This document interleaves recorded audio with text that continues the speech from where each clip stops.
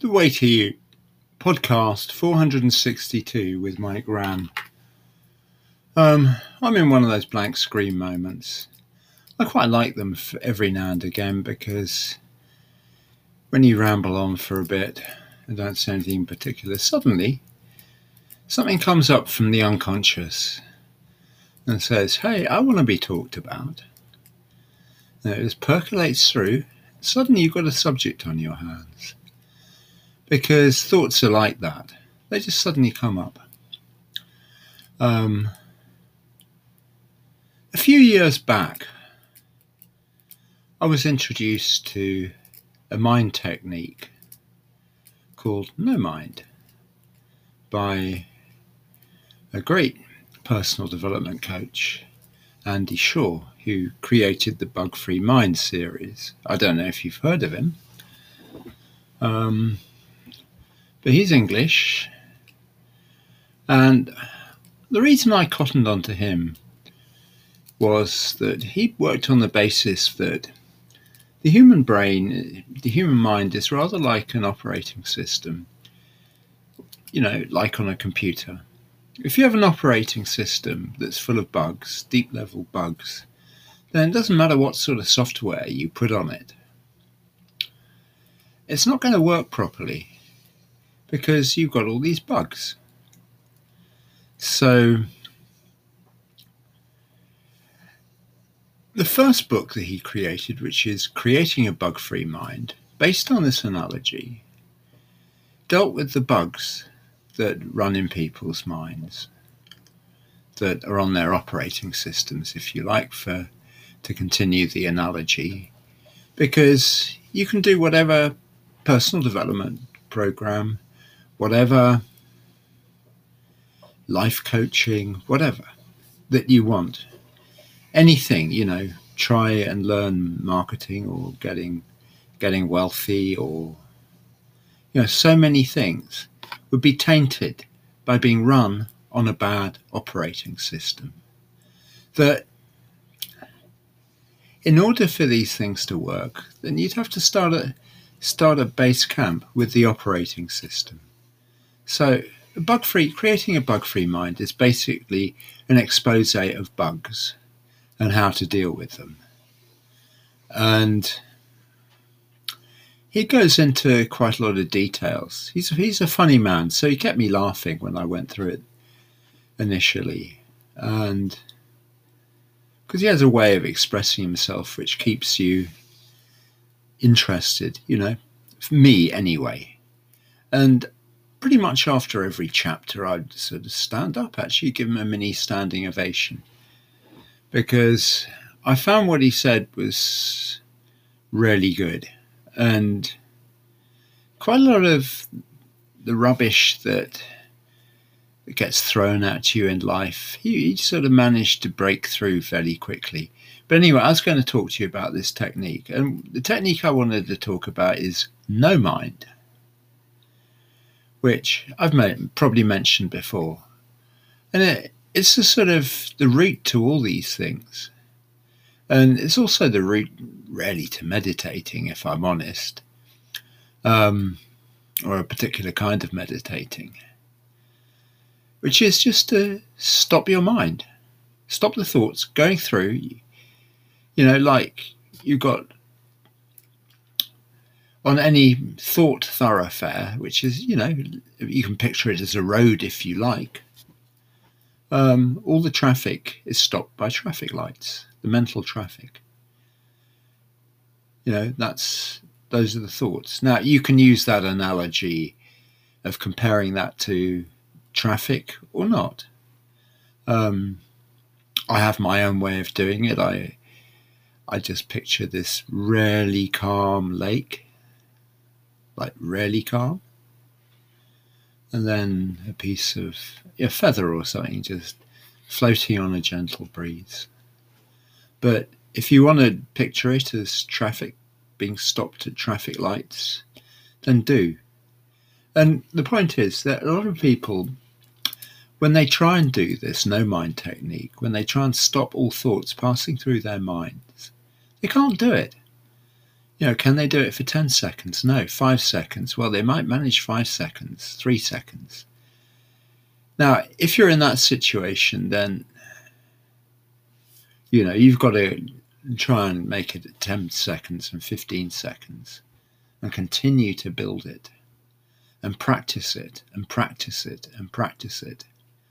And I practiced it a lot, I'd have to say, because it really appealed to me. It's the basis of getting a bug-free mind. It's like rebooting your computer. Just stop the whole thing and reboot it. And I was doing this for quite long periods of time. I could do it for over an hour when I was practicing it a lot. Which is something. Just stop all my thoughts passing through your mind. But obviously, until you've built up and built up and built up, you don't want to try that. And that's sort of the primary bug clearing exercise, if you like. And then there's one he builds on with that, where you visualize something that really appeals to you and try and hold that image in your mind, and then hold successive images of instances in your life that really made a pleasant impact on you, that you remember as being, great little moments, like screenshots of things that were good for you. And the more you can do that, I mean, the last one of those builds you up a sort of psychic protection around you that stops you falling foul to people's thoughts that may be coming at you, people thinking badly of you or something, so that you take less notice of people out there that might not be people you want to know, and so on. Anyway, this book is called Creating a Bug-Free Mind, and there's a follow-up called Using a Bug-Free Mind. And they're really good books to, put your head into. I did the audio version, which is why I was sort of laughing and sort of give him a standing ovation, because he was reading these things out, and they were just very funny at times. And dispelling certain myths, like he had certain words which words we use a lot, but which mean something different to what we think. One of his favourite things is beliefs, and the difference between a belief and knowledge. When you know something, it's for certain. When you believe something, well, quite frankly, it might be comparable to believing in fairies or believing in Father Christmas. Now, I know not every personal development teacher talks like this about beliefs, and there are ways of hardening up the word belief. Believe with certainty is the phrase that people often use. Believe with certainty, because the certainty is the main thing. But he was actually sort of debunking one of the things that Napoleon Hill says, which is whatever you can conceive and believe, then in your mind you can create in your life. As sort of that's a sort of a foundation pillar of what they were going on about in The Secret. Whatever your mind can conceive and believe, that you can create in your life for yourself. And he was saying, well, actually, he'd use the word know, what your mind can conceive and know, because that's basically a hard fact. Knowledge is certain. Belief is uncertain.